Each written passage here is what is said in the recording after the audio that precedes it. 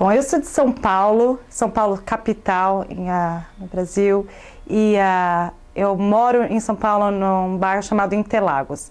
Interlagos fica ao sul de São Paulo, fica perto da represa Guarapiranga e Billings, e um pouco afastado do centro e dos escritórios e das escolas. Mas é um bairro muito bom, tem muitas árvores, tem uma comunidade grande alemã que mora lá. E para ter uma ideia, apesar de ser São Paulo, uma das cidades mais desenvolvidas do mundo, a minha rua moro numa casa de esquina, e a minha rua eu tenho uma de terra e uma de asfaltada. Então tem cavalo que passa por lá, vira e mexe, tem vaca, e eu gosto muito. São Paulo, para se locomover de Interlagos para o trabalho, é um pouco complicado, porque o trânsito de São Paulo é uma loucura.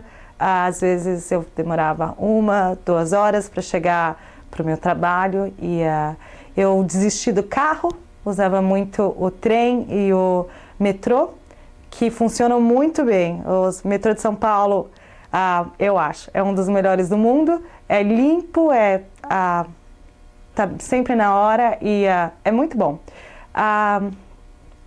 Mas São Paulo, bom, infelizmente a zona sul de São Paulo, onde eu moro, não tem muito trabalho para se fazer. Então você tem que realmente se locomover, e muitas das suas horas em São Paulo são gastas assim.